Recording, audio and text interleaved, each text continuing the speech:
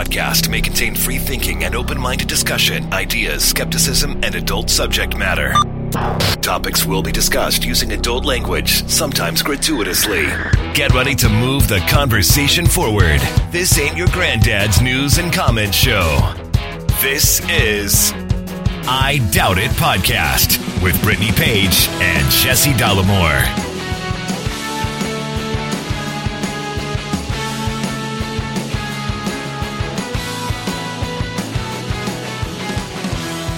All right, everybody, welcome to the show. Thank you for joining us. Episode 722 of I Doubt It. I am your host, Jesse Dollamore, joined today, as I always am, by the lovely, the talented, the scholarly Brittany Page, everybody.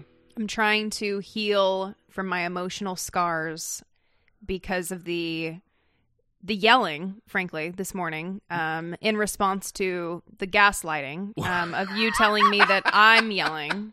And this happens a lot in the morning. Do you? Okay. On the weekends primarily, because on the weekdays it does not happen. But this morning we woke up, we're laying in bed, I'm looking at Twitter, and I start having some opinions. Right. And I start expressing those opinions in a very rational way. Yeah, not loud at all. And you always say, shh, quiet. Yeah, well, here's the deal. Listen, this is probably going to come as a shock to everybody who's ever heard the sound of my dumb goddamn voice. You're the loud one in the morning. I'm very, I don't know what it is, but so peaceful. Well, first of all, you're not a morning person. I'm not. No. And I don't know what it is that when you do on the weekends get enough sleep, you wake up raring to go. Mm-hmm. And I'm wanting to just take in the ambiance and have a gradual wake up. The ambiance. And you, the volume of your voice it's as though I'm across the room from you when we're laying in bed right next to one another. Yeah. We're physically touching. Yeah. And you're like broadcasting. Well, listen, I get upset and Twitter is very upsetting. And maybe what the problem is I shouldn't wake up and first thing start looking at Twitter. Maybe that's part of the problem. Maybe I need to open the book that's on my nightstand and read a little bit, or what a nerd, or something that isn't as rage inducing. That way I'm not yelling, because honestly I did wake Popeye up as well. He woke up, and normally he doesn't wake up until after 11 or so. So yes, you woke Popeye up, and he had a big day yesterday. Yeah. Not a lot of sleeping yesterday. Yeah, he had to go back to the vet because his ear was, as I told the vet staff when they came out to get him, stinky and sticky. It was so smelly and disgusting. It had like dried, clotted, dried blood mixed with like pus or some kind of excretion. Yeah. And when I looked in his ear, because we got like an emergency appointment, like somebody canceled and they got us in real quick, I opened his ear to see what was going on, and I thought that somehow the stitches had broken, and the inner part of the ear was like just gushing, oozing, like a sourdough mix, like bursting from its jar, coming out. Yeah. And you were going to help me with the live stream on YouTube yesterday. Yeah. That was the plan, and you couldn't because you had to bring him in. Yeah. Spoiler alert, everything's fine. Yeah, you're doing what I tried to do yesterday when I called you. That's totally fine. They cleaned it out. They said the stitches are still intact, that they expected some of the stuff to be coming out, I guess, because of how infected he was in his ear. So everything's fine. Everything's normal. But he didn't sleep is the point. Yeah, he didn't sleep very well. So my yelling probably didn't help with that. But, maybe I am trying to make up for how ruined I was after my second vaccine, which was very surprising. I was hoping that wouldn't be the case when I got my second dose. I was hearing... We got all kinds of news right now. I know. The second dose it's worse than the first dose. You're going to have some negative symptoms. And I kept hearing that. And I'm like, no, that's not going to happen. Because the first one was so easy.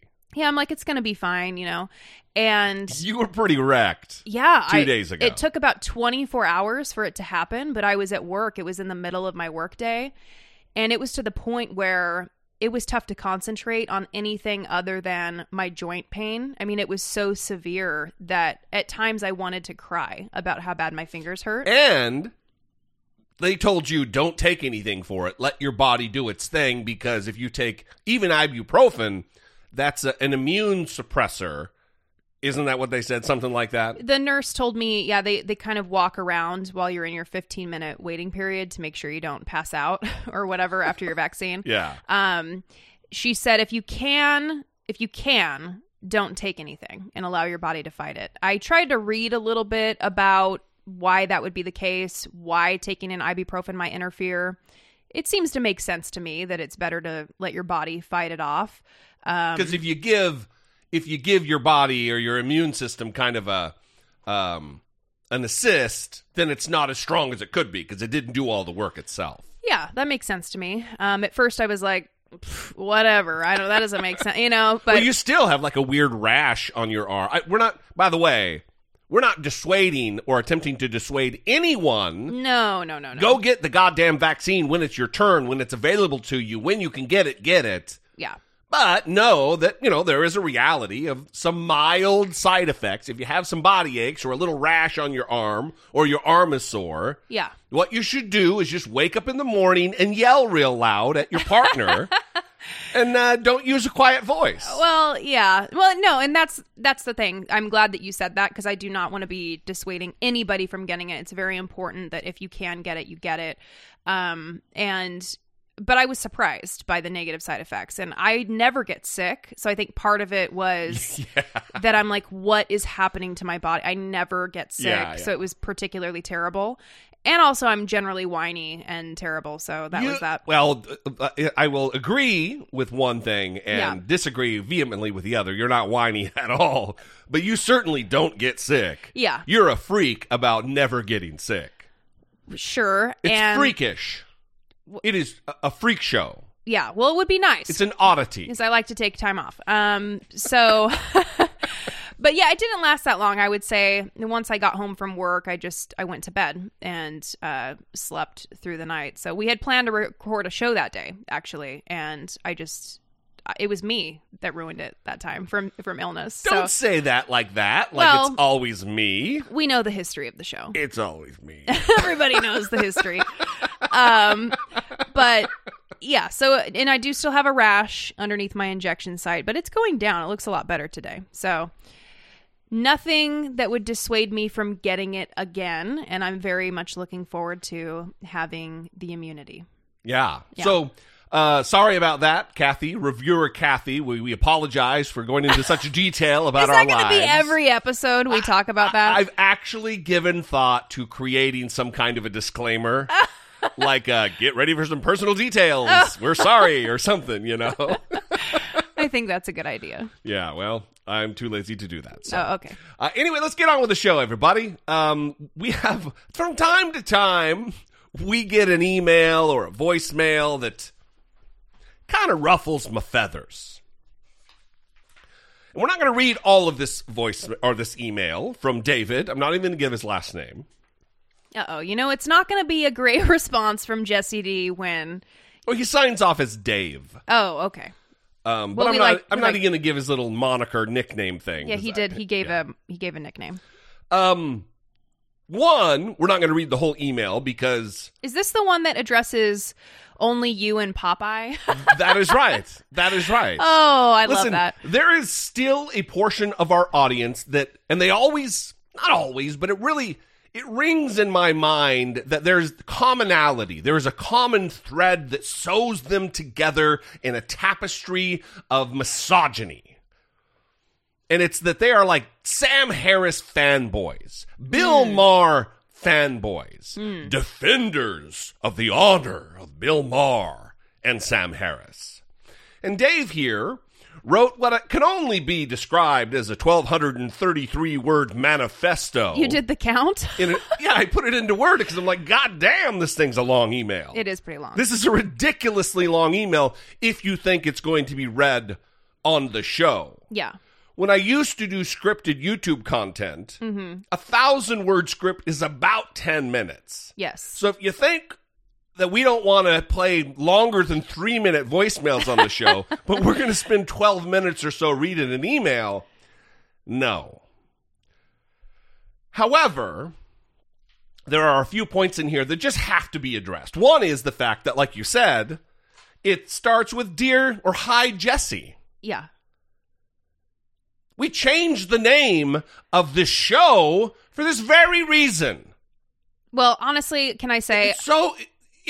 No, hang on. Okay. It is frustrating as all get out. Oh. Yeah. That's really frustrating. It's an old one.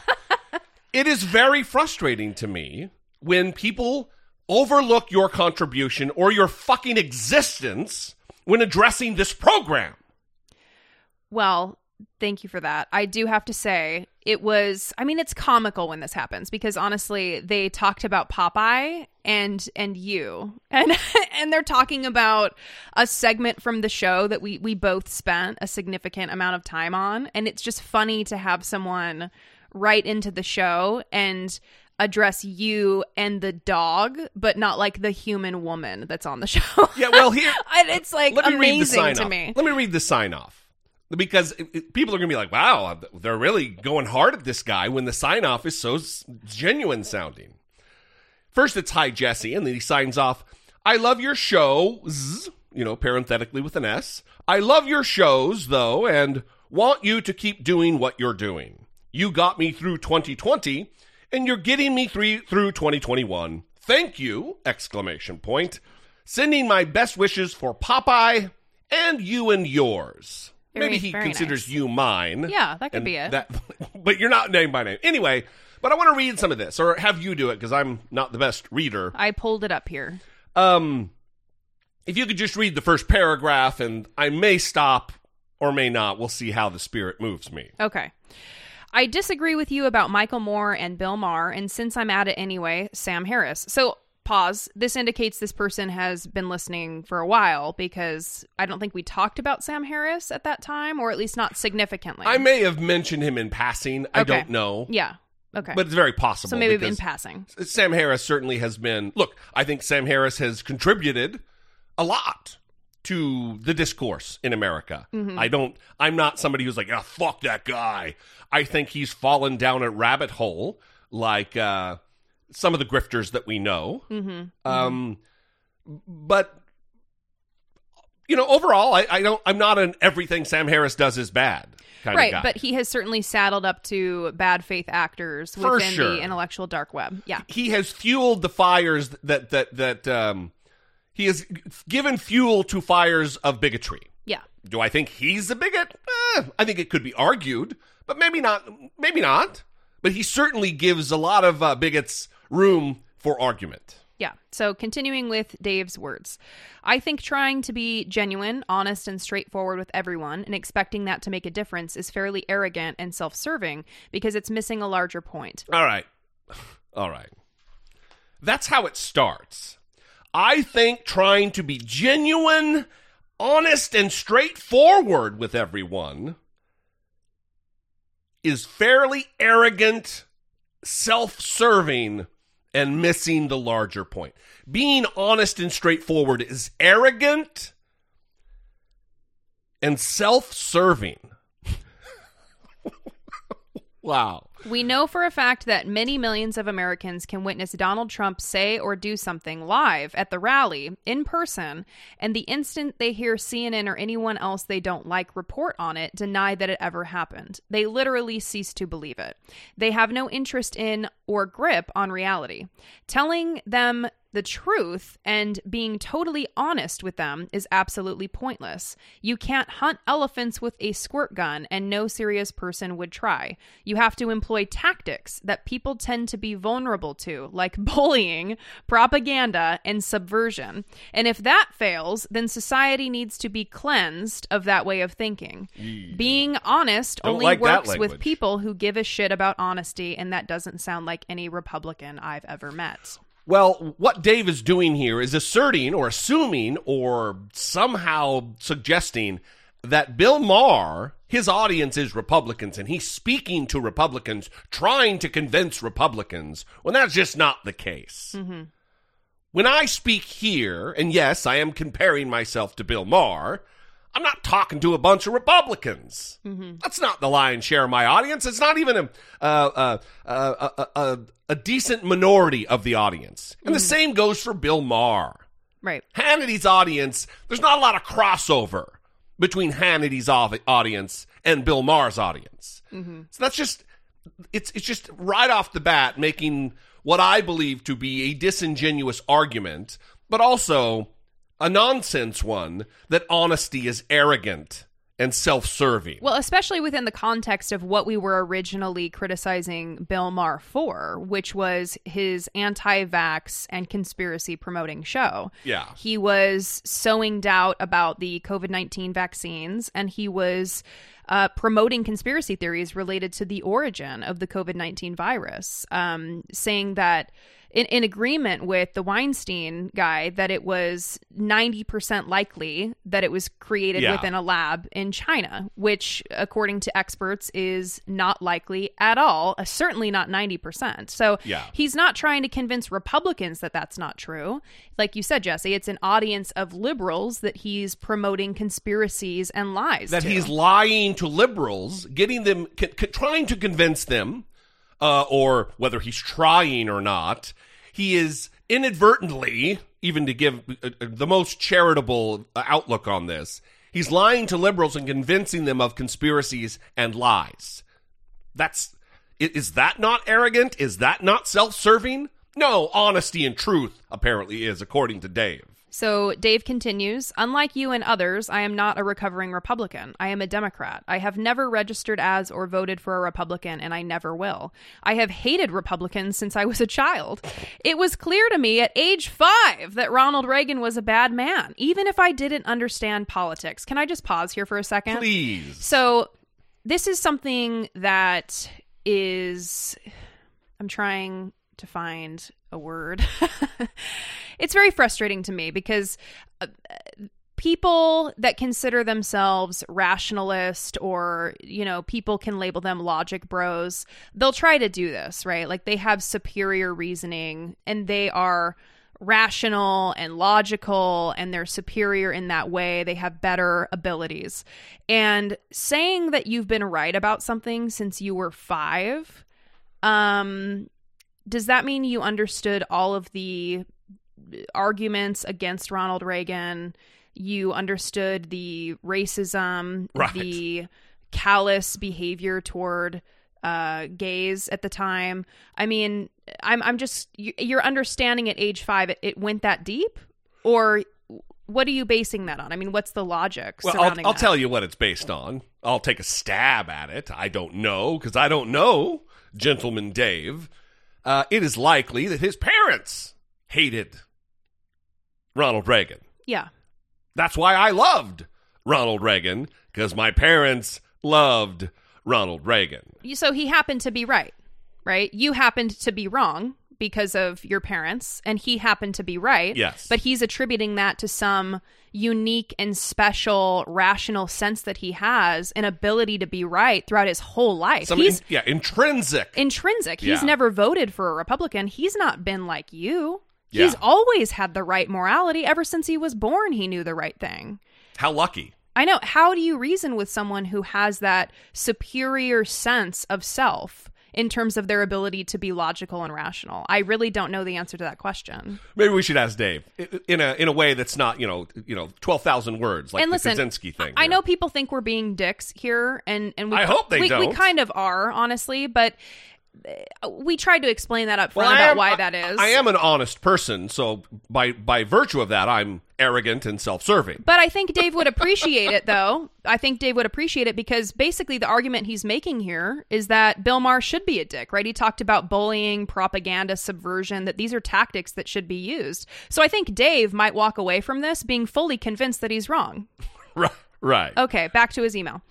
Quite often I hear you say how Democrats aren't being strong enough to combat Republicans. I agree with you, but what's incredible is you seem to be very squeamish about the very speakers and thinkers who are standing up to the right and the methods they employ. Sam Harris, Bill Maher, and Michael Moore, to name just 3 I've heard you attack. Look, I hate that we dropped atomic bombs on Japan. Whoa, that took a turn. Goddamn.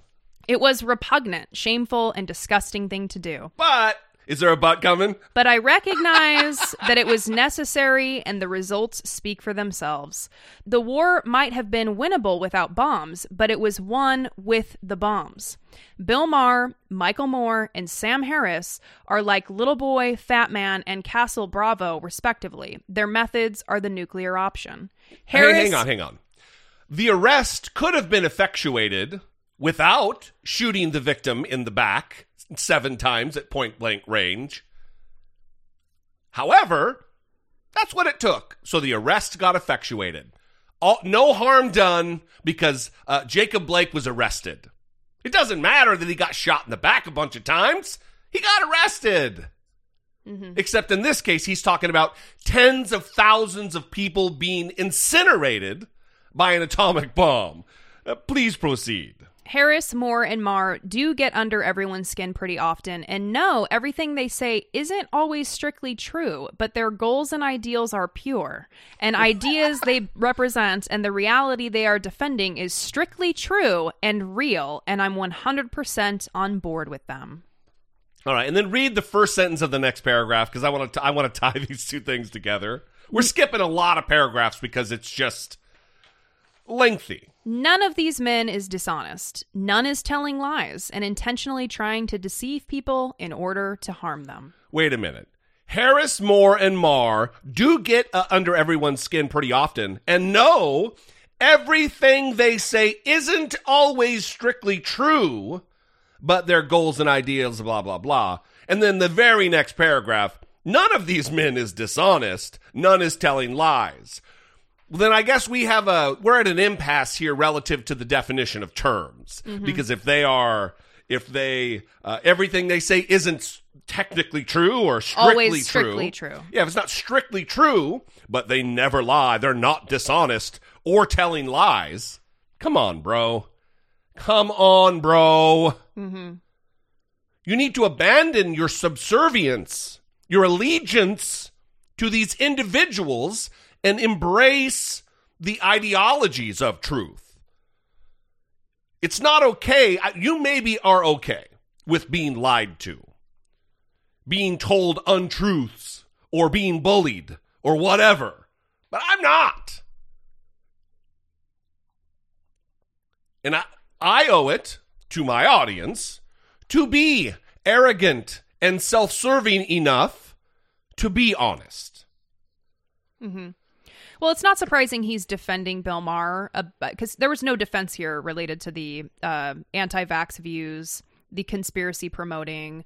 We also talked about him being anti-GMO. There's no defense in here from Dave on any of those things, but there's a defense of them using propaganda and bullying.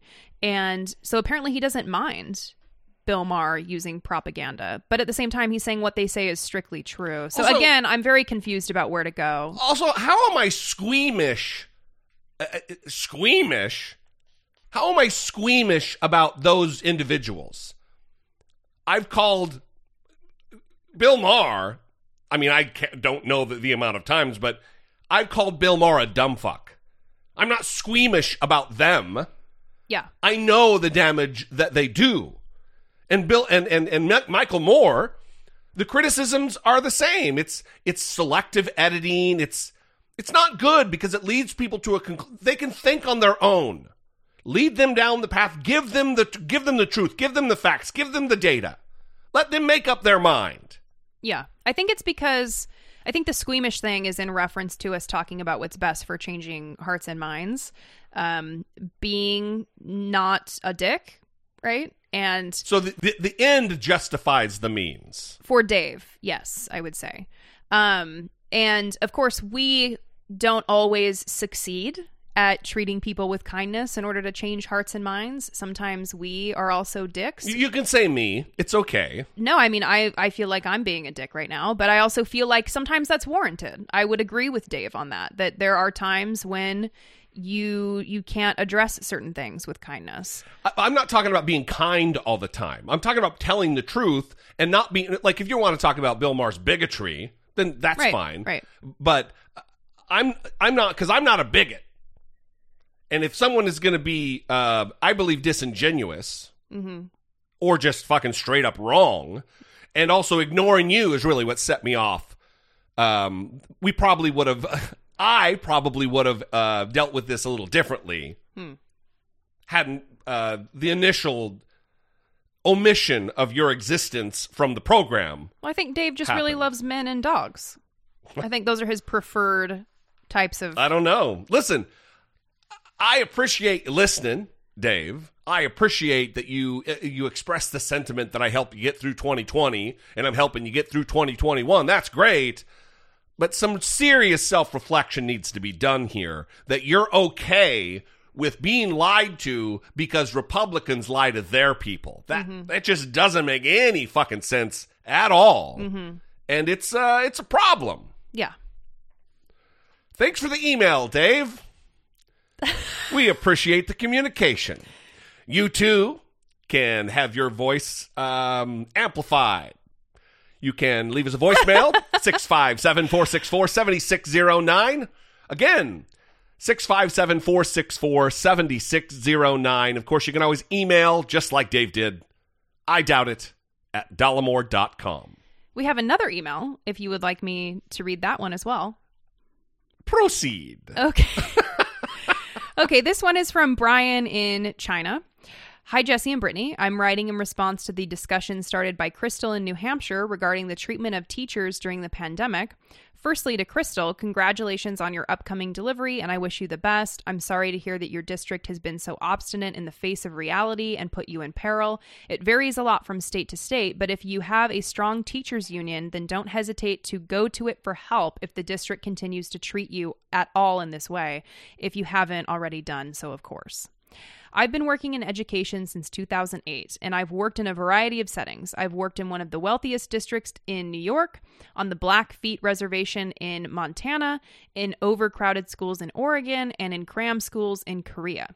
Currently, I work as an international teacher in China. Needless to say, I have had a very different experience during the pandemic. Despite the fact that the Chinese government is still lying to the world about its COVID numbers and the genocide in Xinjiang, the government does have the virus under control. We returned to in-person teaching last April and have been in-person since. It was incredibly scary going back at first, especially since my school, a for-profit private institution, had teachers and students return to in-person instruction weeks earlier than other schools in the area. I'm pretty sure they bribed officials to make that happen. The government enforced mask wearing for students and teachers, and compliance was quite good. Wearing a mask if you feel sick is seen as basic etiquette, even in normal times. Teachers are also being offered one of the Chinese vaccines for free. However, I am waiting until either one of the American or British ones get here, or until there has been an independent third-party study of the Chinese ones. As you can tell, the overall response to COVID here is mixed, but generally good. Now, regarding how teachers are treated, Jesse mentioned that teachers should be held in the same esteem as soldiers in America. My spousey wife, Josephine, pointed out how it's actually not too different. Unlike soldiers, nobody ever thanks us for our service or praises us at football games, but just like soldiers, we are poorly paid and ignored by the government. Here in China, teachers are valorized, much like soldiers are in the U.S., and we are also treated like shit. Regarding pay, I make about the same money as a teacher in the US, but it goes substantially further. But many Chinese teachers are still paid shit, and all teachers, especially Chinese ones, are overworked. So I imagine that if we were valorized like this in the US, it would be more like being a soldier. The similarities and differences are clear, but the big takeaway for me is that treating educators like shit is not uniquely American, but the disdain for teachers certainly is. I'm going to end it here as there are a million tangents I could go off on. One I would especially like to address is what it is like to teach history and social studies in a mature authoritarian state, so let me know if you'd like to hear about that. Love the show, love you both, and hope Popeye fares well after his surgery. Brian from China. Unbelievable and awesome. We love Brian and Josephine. Mm-hmm. Like I say, it's irrational, but I have a special place in the old heart for our international audience. Mm-hmm. And they happen to be in that group. Yes. Well, and I would say to Brian that, yes, we would definitely like to hear about what it is like to teach history and social studies in a mature authoritarian state. Yeah, but be careful. Yeah, I'm a little worried about it. It's like being in prison and the guards are reading your emails and your mail as you send it out. So you don't want to talk about how the guard is an asswipe all the time and put yourself in danger. Yeah. Be careful. Please be careful. Maybe we should get what's the messaging app? The Slack? No, the super Signal. It's the super Signal. Secret one. Yeah, Signal. Anyway. Thanks for the email. We're covering kind of old territory, or me to say the same thing again, but certainly teachers are not treated well in America, and it doesn't bring me any more solace that it's the case the world over or in other places around the world. And like Josephine, like he communicated secondhand that his wife says that Josephine said that it is a lot like soldiers that, we hold them up and, they're all heroes and then they don't get paid anything. So great. I can't pay my bills with your appreciation. I can't pay my bills with your yellow support the troops ribbon. Right. It's not how it works. Well, I think that we're starting to, at least I'm noticing an increasing trend of people starting to question what is right in this country and how so many things are wrong in the face of the pandemic, the government failing to intervene, and people struggling. I mean, even with the storm in Texas right now, that is really amplifying the message because the grid went down and the government was just failing to act, failing to intervene as people are freezing in their homes, freezing to death in their homes, freezing to death in their cars. They have no running water for days. It's horrifying. It is. It does give me pause and hope, some aspiration of positivity that put a hard T on that. Positivity. That people are waking up to it. They're starting to see that, oh, wow. Mm-hmm. Our government is failing us. Yes. Ted Cruz running off to Cancun. Right. The Texas grid being completely on its own, away from the prying influence of federal regulation. Right. And look what happened. Yeah. Republican policies aren't working, and it is now killing people. And I think people, hopefully, the optimism is waning here, but hopefully people will wake up in the next election. They'll say, you know what? No. We remember how we were treated. We remember how your selfish, self-dealing policies led us to demise, into terror. Yeah. Oh, Jesse, sorry, you forgot the Green New Deal is also that's right playing a role. That's the policy in that does Texas's downfall. Yeah, the policy that does not exist nor will exist under Joe Biden for the next 4 years is to blame for the grid in Texas and their power situation. Yeah. Imaginary blame going all around. Perfect. Especially if you watch Fox News. Yeah. Yeah, good times. Well, again, 657-464-7609. Email, I doubt it, @dollamore.com. I Doubt It is an independent podcast supported by listeners like you via Patreon. Your support on Patreon for as little as $2 a month helps keep the show going and move the conversation forward one podcast at a time. If you find the show informative, entertaining, or both, go to dollamore.com/Patreon and choose the contribution level that's right for you. We want to give a shout out to our new Patreon supporters, Corey S. And Wayne. Wayne. There was no last name provided. No last name. Just Wayne. Wayne blank. So thank you to Wayne and Corey S. for becoming our latest Patreon supporters. You know, we did that special where if you became a Patreon supporter before the end of the month, then we were sending out the new I Doubt It with Dollamore sticker that was created by Sarah in Connecticut with me, you, and Popeye, the cartoon image that she created. And all of those envelopes as of this weekend are out. Okay, so give it till the end of March to receive yours. And if you don't receive yours by the end of March, contact us and let us know that. I have only received one return envelope so far, which is good news. What's the first name and last initial? There was no last name put on Patreon, so only the first name is Sheena. Okay. In Minnesota. So Sheena, if you're out there in Minnesota, within the sound of my bullying, self-serving, arrogant voice, please change your address on Patreon and or email us, idoubtit@dollamore.com, and give us your new address. Yes. Now, if you're listening to this and you're thinking, oh my God, I did not update my address on Patreon, they sent it to the wrong place. First of all, God damn it, we told you, we've been saying it for a month to do it. Then send us a message and let us know, and we will wait for your envelope to be returned. No, mail us a self-addressed stamped envelope. I'm teasing. No, we will get it out to you. We will figure it all out. So you will get your stickers. In addition to the new sticker, of course, that Sarah created, you're getting the new logo stickers. We sent those to everybody as well. So, Which they turned out weird, by the way. I peeled one off. They look awesome, and you peel one up, and they're like weird transparent. It's like a weird like they're see-through kind of. So if you don't put them on a light surface, you don't really see. Well, I'm going to have to have some new ones made. Well, we'll address yours is fine right there. It's on your computer. It's because I taped it to the back. Oh. It's not stuck there.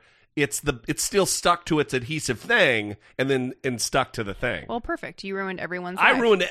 Seriously, I thought it was upgrading, getting like a special awesome sticker. And I really stepped on my dick on this one. So okay. Well... So we'll get it figured out. We'll send out a bunch more. Maybe I'll have like a company actually just do it and mail them out. My life is going to be just hours of my life is dedicated to sending out stickers. We'll figure it out. I don't want it to be all on you. Okay. So everything's fine. But Sheena in Minnesota, please get us your new address because your envelope was returned to us. And again, I want to talk about something before we move on. We appreciate all the support. It's what keeps us going. We appreciate everyone sending us messages of encouragement, everyone asking how Popeye is doing. We really appreciate the community. And while we're on the topic of community, we have a listener who we are promoting the GoFundMe page for. We shared it to the Facebook page, the I Doubt It podcast Facebook page. We've put it on Twitter. It's on all of our Twitter accounts. You can go find it. It's for a listener, Amy.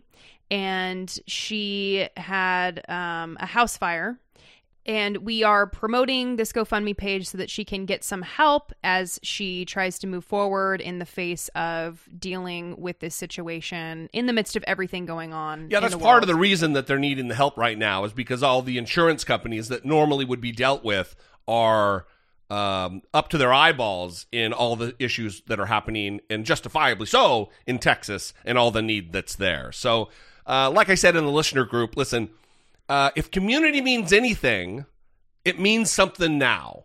If you've got a few extra dollars, please look in the show notes, look on our Facebook, look on all the places Brittany just talked about, and give a little bit to help out a member of your extended podcast family. Yes, absolutely. All right. Moving on.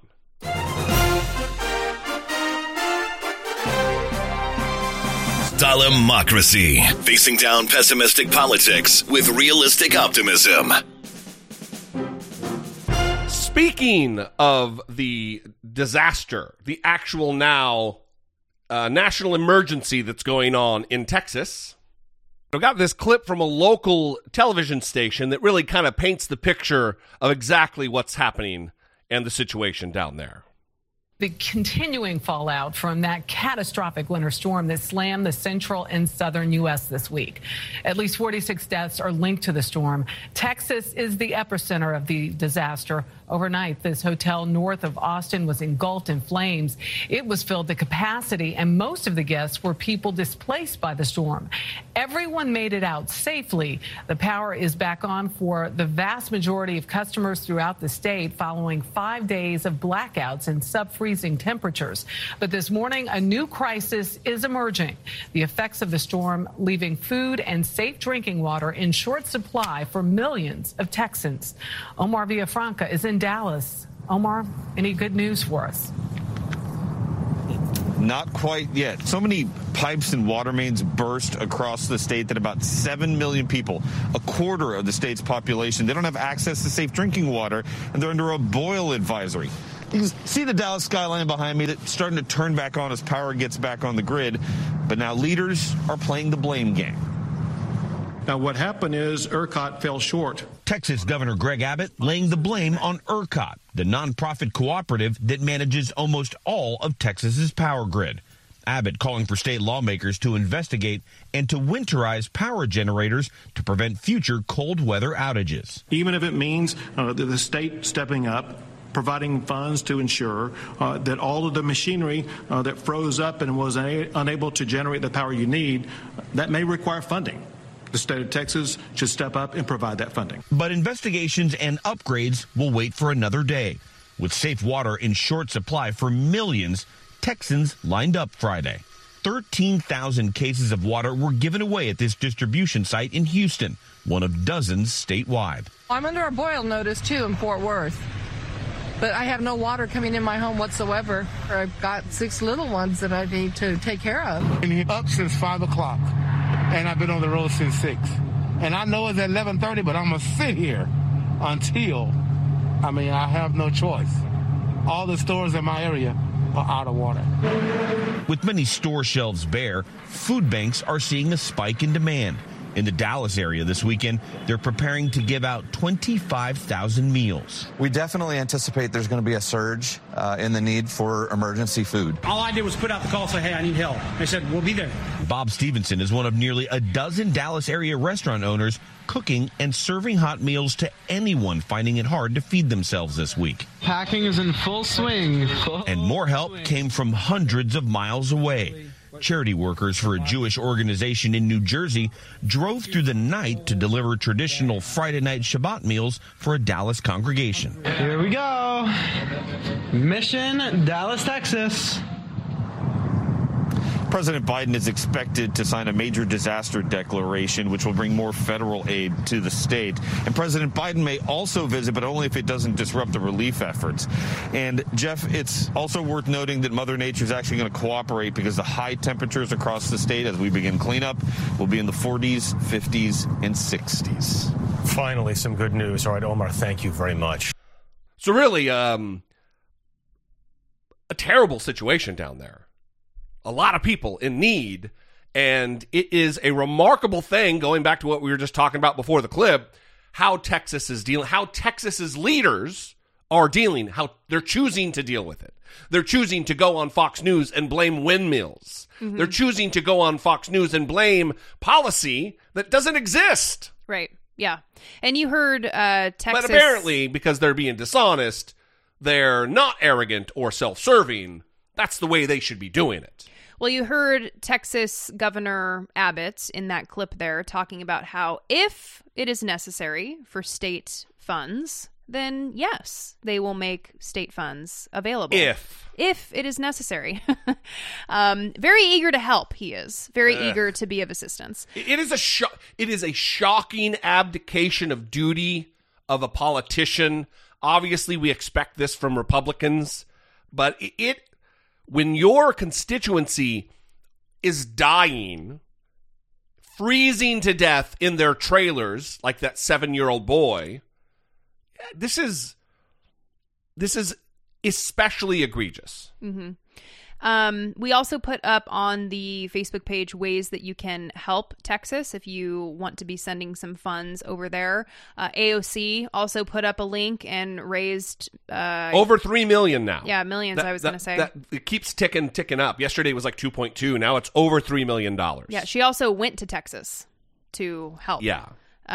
So that's the leadership that we need. But of course, over on Fox News, she's continuing to be vilified. You know, Tucker Carlson had Rick Perry on, and Rick Perry, he's the former governor. He's the former governor of the state of Texas, also the former Secretary of Energy. Also the former contestant on Dancing with the Stars. Most importantly. Yeah. B-level celebrity on Dancing with the Stars. So he had some important information about what's going on in Texas. It's incredibly important to have a diverse. I think you had a number of things that lined up for the perfect storm, if you will. But the point is, that's what those of us in government are supposed to do. We're supposed to try to look over the horizon, see the things that are the challenges. Having a diverse base load of energy is incredibly important. We started taking coal plants off. We started taking nuclear plants off. And if this country is going to continue to grow, is going to continue to have base that it's going to have to be competitive in the world, we've got to have an energy supply that is diverse, a base load that when you call on it, it's going to be there. That means that fossil fuels have to be a part of that. We've got to use, liquefied natural gas. Natural gas is abundant in this country. We have stepped away from our nuclear energy, compact fusion reactors. I'm telling you, we ought to be looking at all of the different ways to use fusion reactors. There's some great progress being made in that field right now. And I don't hear the current administration, I don't hear the Green New Deal talking about anything other than wind and solar. And those are fine. You can use them. Have them out there. We certainly have that diversity in the state of Texas. But the point is, you better be thinking long-term in this game, and there's not enough people thinking long-term. But these seem like ideologues to me. It seems, this is just my quick and dirty read, but it seems you have malleable, weak politicians influenced by ideologues who don't know anything about the practical world and don't care. They don't care about the effects of their policies, and their view is this is a moral equation. Fossil fuels are evil. Alternatives to fossil fuels, except nuclear, are good. Therefore, we're doing that no matter how many people freeze to death. And so why do we let people like that near the power grid is the question. And that's the point I think that you really need to drive home from the standpoint of having a group of people who are so bent on their philosophy that they don't really care about your future. They don't care about your lives in those cases. Think about if we were in the AOC world, fast forward 10 years, and everything is solar, everything is wind, and you have this type of event, it's 9 degrees in Round Top, Texas. We're the same latitude as Houston, 9 degrees. And if you don't have power, you're gonna die. There are countless lives that could be lost. So one thing, the constant dinging is Rick Perry not even having enough respect for Tucker Carlson to turn his phone off. Yeah. In case you're wondering, that was not us. Yeah, right. I always, whenever there's bad audio, I'm like, hey, that's not us, everybody. Yeah, that's not Somebody our fault. coughing on the newscast. People are like, Jesus, get it together. Yeah, that's Rick Perry like, oh yeah, I'll turn on the camera. I'll get on there and talk to you, Tucker.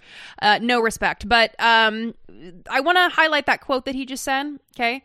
If AOC, if we were in the AOC world... You are in the AOC world, brother. And you have this type of event, you are going to die.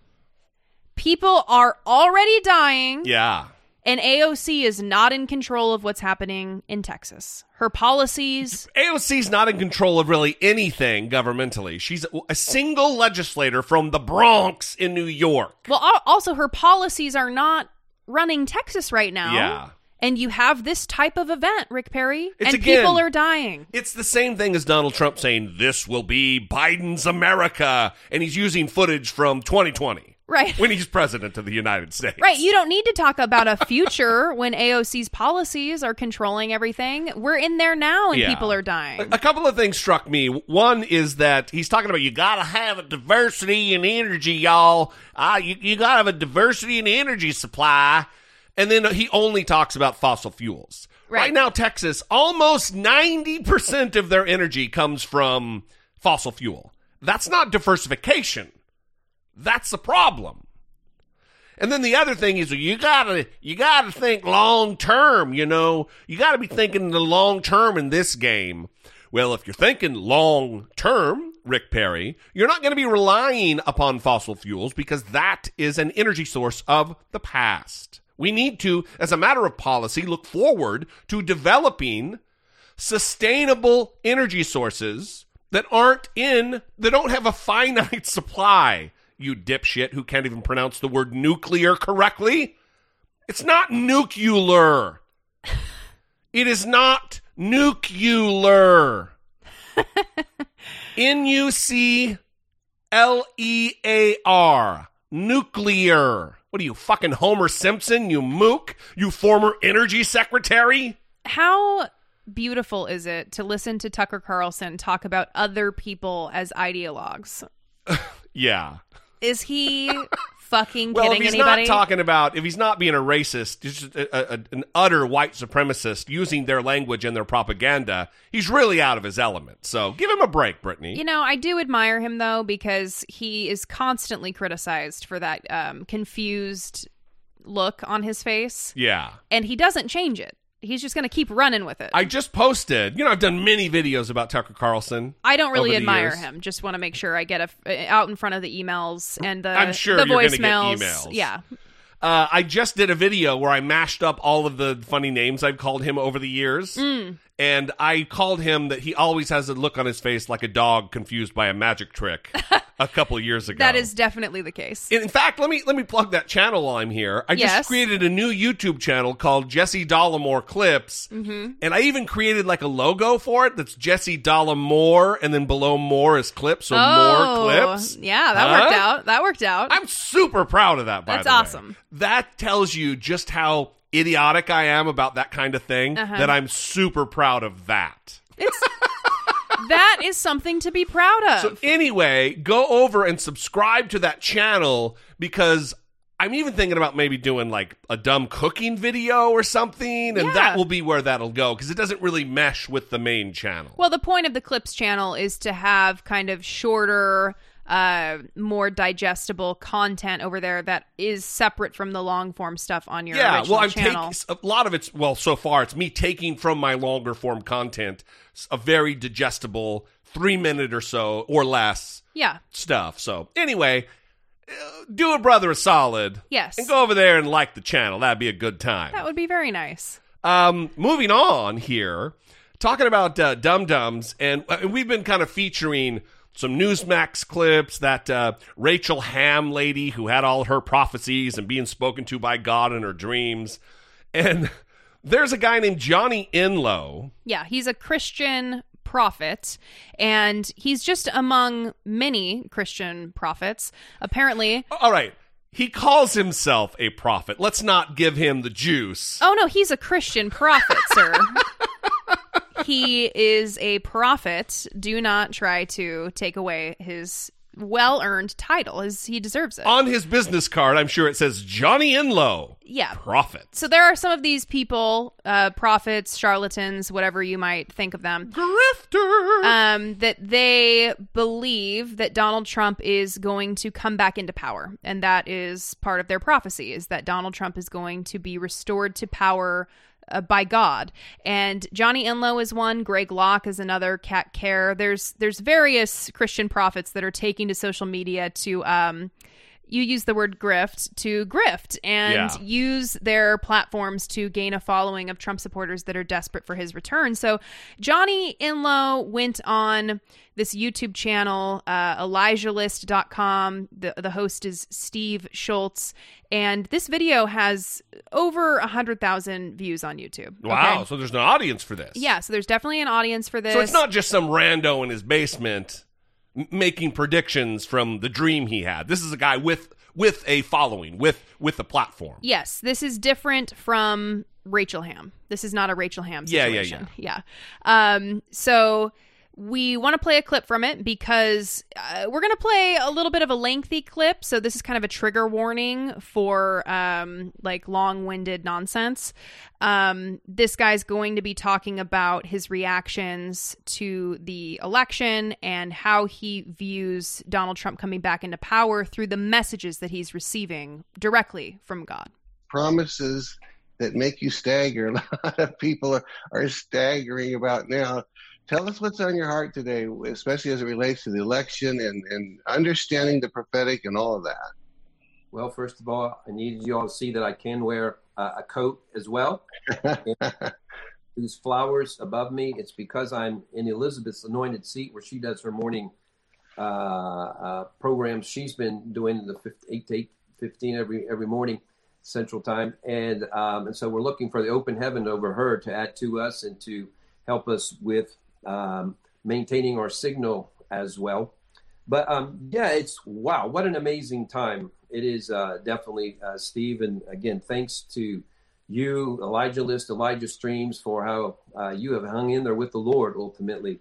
And I feel like this is going to be a really, really, really important, they're all been good and important, but this is going to be a really important time together. And the Lord's speaking to me on some things. And of course, the title you talked about, promises, and it's I said that's what we're going to talk about, promises that make you stagger. And that's really out of Romans 4 and verse 20, Romans chapter 4, verse 20. And again, depending on what version of the Bible you have, but it talks about Abraham. He staggered not at...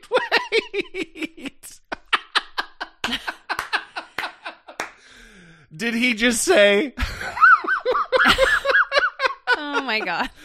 Did he just say, depending on what version of the Bible you have? He did.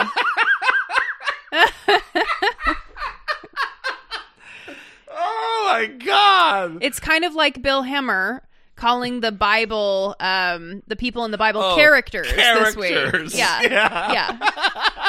Amazing. Oh my God. All right, the clip continues. 3 minutes and 45 seconds left. The promise of God through unbelief. And, if you read another version, it's waver. But you want to think about promises that make you stagger. Now, if you read the backstory on it, and we may, according to time, get into some more of it because it is relevant.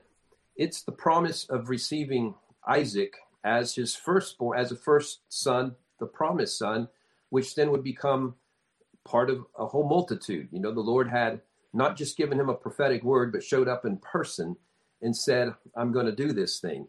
And so it was so hard to believe that even though he gets credit by New Testament time of not having staggered at the promise, you want to ask yourself, what in the world was Haggai?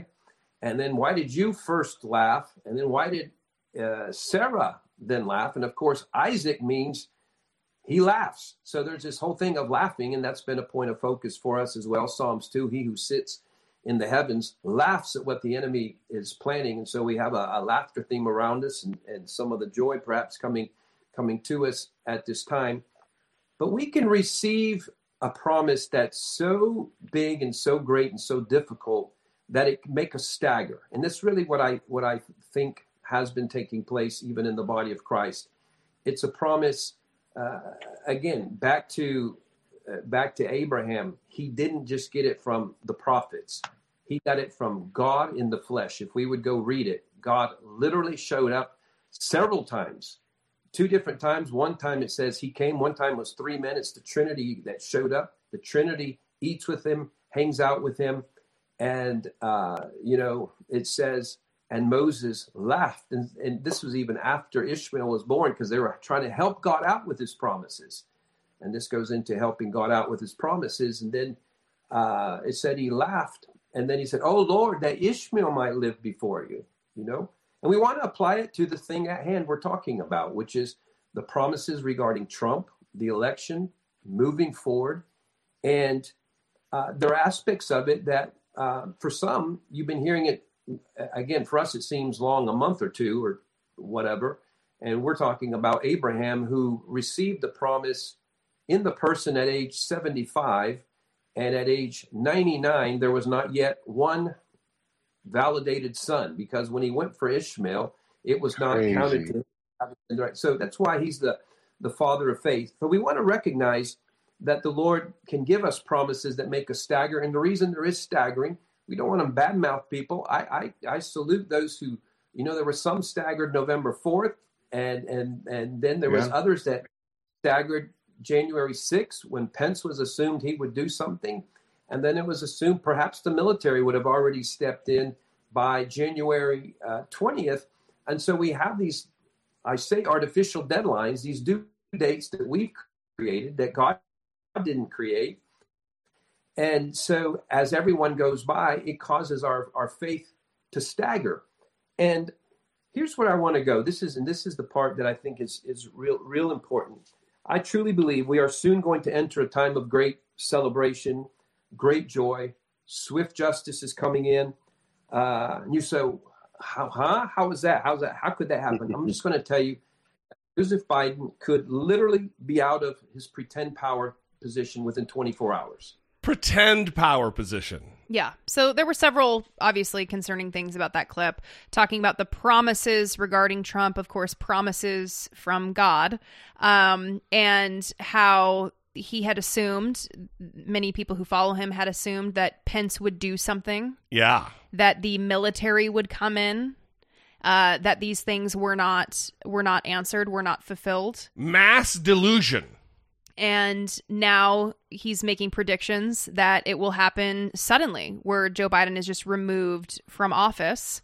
And this is concerning that these Christian prophets right. are using their platforms to continue to create confusion about what is happening with the election and about reality. Yeah, and this under the context of only 2/3 of voters and 1/3 of Republicans expressing confidence that Biden won a free and fair election, and you have these prophets spreading misinformation through religious proclamation. Yeah. And that's really terrifying because and that's why we played that full clip. So you could really hear him justify this from a biblical place, giving specific examples about the promise from God regarding Trump, and then tie it directly to how we hoped that what would happen with Pence stepping in, and it didn't happen. And then we hoped the military would come in, and that didn't happen. But let me tell you, let's not lose faith.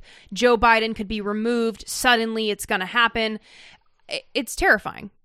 Yeah. It's terrifying only because there is a sizable group of people who believe this particular brand of dangerous nonsense. Yes. Yeah. Crazy. Yeah. So, listen, we don't do a lot of this, but I think it's important to bring this to people's attention that the movement that is in support of Donald Trump isn't going away right now. There's still this wacky conspiracy theory that on March 4th, Donald Trump will begin his second term in office, and Joe Biden hasn't actually been president of the United States. And it's dangerous because right now there are fears that there will be another insurrection, that there will be another attack on Washington, D.C. by a throng of ding-dongs. Right.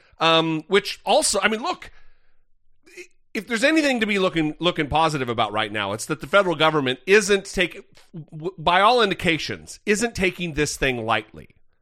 They're investigating right now Roger Stone and Alex Jones as possible bad actors and conspirators in the January 6th insurrection. Mm-hmm. So they're really going deep. They're firing Capitol Police officers. There's been almost 40 who have been implicated. Like 8 or 9 or something have been fired. 6 have been suspended and 29 others are being investigated. Yeah, okay. For their those roles. are the numbers. Yeah. So but it's a considerable amount. One guy got fired for taking a selfie with the protesters. They are in league with. They are sympathetic to. And they are not just sweeping it under the rug and moving on. So that's a good thing. Right. But people need to know that this is out there. This is a reality that people believe it. Not what they believe, but that they believe it. Right. And especially one of those names that I mentioned, Greg Locke, he tweeted on January 18th, "To be clear, I've changed my mind about nothing. Trump will remain president. Biden will be exposed. America will remain free. Revival is coming." Yeah. So they're not backing down. They're continuing with this messaging, even in the face of, like you said, Jesse, reality. And listen, the battle does continue because we don't just have to deal and contend with propaganda outlets like Fox News. Yeah. There's also One America News. There's also now Newsmax, which really has a large and growing audience because they're on TV, including Greg Kelly, who's a former Fox News and then got demoted to work in the local New York market. And now he's at Newsmax. He's the former police commissioner son of New York City. Greg Kelly, former Marine. Rape accusations have been leveled against him. Anyway, this is him. He's an anchor on Newsmax.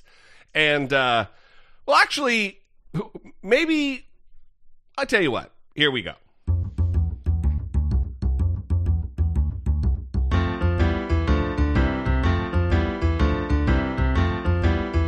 It's the asshole of today. Newsmax host Greg Kelly.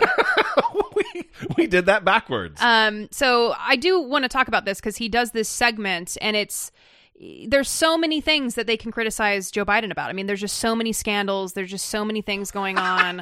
And this was top of the list for them. You're not going to give a disclaimer that there's not so many scandals? Well, I was because I was thinking for a second, like, does she think there's a bunch of scandals? I was going to have you just play it and have everyone discover what it is. Oh, there's a joke. Well, see, you got to clue me into the joke. We're to the point here with Newsmax, and it happened early on. It's only February, guys.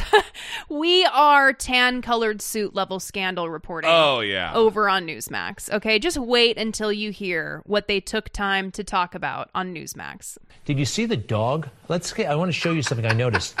Doesn't he look a little rough? I love dogs, but this dog needs a bath and a comb and all kinds of love and care. I've never seen a dog in the White House like this. I remember Buddy. I remember Millie. I remember lots of dogs, but not a dog who seems... I don't know how much love and care he is getting. Let's bring in the historians. I'm having fun with this, obviously, but I do want to talk about some stuff. Craig Shirley, Reagan biographer, presidential historian. Craig, welcome back. And Doug Weed, presidential historian, former advisor to George H.W. Bush. That's the White House where I remember Millie. Millie had, like, a staff, and they really took care of her. Very beautiful dog. This dog looks like from the junkyard. And I love that dog, but he looks like he's not been well cared for. No, not at all. Thank you for having us. No, he looks very dirty and disheveled and very unlike a presidential dog like Millie or Victory or something else in the past in the White House. I love that he says, obviously, we're having fun with this, everybody, but then goes on to seriously talk about it. Yeah, he intros people that he's actually inviting on to complete a segment. To talk about the elderly dog. Who's a dog, everybody? I mean, listen, if you think you take care of your dog, I guarantee you a dog in the White House is taken care of in an extravagant manner. Yes. That dog is not being abused. I mean, I don't even need to say it. Yes. This is nonsense. This is beyond tan suit. This is beyond mustard gate. Yeah. By the way, mustard's delicious. Yeah, fantastic. And it needs to go on everything. Absolutely. So, by the way, Millie is... Let's see. Millie is George former W. president. Bush. Yeah, George H.W. Bush. Yeah. And then Buddy is Clinton's dog. Yeah. Yeah, or was. I'm sure that dog's dead now. I mean, come on. Do you need to say it like that? Well, I don't know. Dogs don't live to be 50 years old. Clinton hasn't been president since 2000. You're just like, oh, yeah, that's a dead dog. Even at the extent of it, the dog would have to be, like, even if it was a puppy when he left office. Yeah. Yeah, that dog's long dead. So anyway, that's a fucking dead dog. Back to Champ, like you were saying. Champ is a 12-year-old German Shepherd. So he's 12, and he's a German. She's a big dog. Yeah, a senior dog, a big dog. But they're concerned about the appearance of the dog. When's the last time that German Shepherd went to the groomer? Oh, the horror. Come on, man. Oh. Anyway. Not serious people. We're not going to end the show on a negative note, even if it was a funny one. We just can't do that to you multiple shows in a row.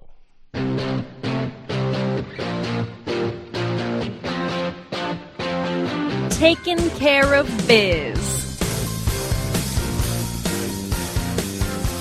Senator for South Australia, Sarah Hanson-Young. Yeah. You showed this to me, and it's great on audio, but it's even better on video. Yeah, because you see the eyes. You see Sarah's eyes. Yeah. And she's coming for him. It's not, listen, it's awesome. And I want to kind of explain how she looks so when you're listening to it, you can imagine it. Yeah. It's not even like staring daggers. Yeah. It is a strength of demanding answers from this guy. Yes. So to set up the clip, this is Sarah Hanson-Young, again, Australian senator, and she is questioning someone who runs one of the newspapers for Rupert Murdoch in Australia. His name is Michael Miller. He's the executive chairman. And she's sitting on the Senate Environment and Communications References Committee. And she's asking this Murdoch press executive about misinformation on climate change specifically. You just said that you've gone back to consider how things could have been done better. Oh, well, whether we got it wrong as well. Whether there was the assertions of others, were they correct? Do you believe that last year's bushfires were exacerbated by climate change? Yes, I do. Why didn't your newspaper print that? We did. There were a number of opinions. We have many opinions on many different topics. Is it fact, Mr. Miller? Fact of... Is it a fact that climate change exacerbated Climate change those is real. fires? So why would it need to be printed in opinion? That climate change is real. That climate change exacerbated last summer's bushfires? You just said to me we've printed lots of opinions. I'm not asking for opinions. I'm asking about whether your newspaper printed the facts. Ouch. You can hear him squirming. Yeah. Well, it's the juxtaposition of strength there. Yeah. That he's this wiry, wormy, sniveling, what do you mean? I don't know what you're saying. And then she's up there on the dais and is strong and asking pointed questions, demanding answers from this guy who traffics in propaganda and lies. Yeah. So he must be not arrogant or self-serving. Bringing it back all the way around, bringing Jesse. it back now. Yeah. No, I very much, I saw this clip and I have a lot of respect for Sarah Hanson-Young. It reminds me of the Katie Porters, the AOCs, the Ayanna Presleys, the strong female figures that we have. That we're lucky to have. Yeah, that are in government, that are holding power to account, that just get shit handed to them all day long on social media and elsewhere and still stand strong. Yeah, in America, they get taken off the committees where they do the most good and have the most influence, and they get jerked. Yeah. Ugh. So, taking care of biz, Sarah Hanson-Young. Absolutely. All right, everybody, we are going to leave you there. Before we go, I'd like to one more time ask you to help support the show. You can go to patreon.com/IDoubtItPodcast, choose an amount for a monthly donation to help support, keep the lights on, expand our operation here, help us move the conversation forward on a twice weekly episode basis. We love you guys. We'll see you next time. Until then, Brittany Page, I'm Jesse Dollamore, and this has been I Doubt It.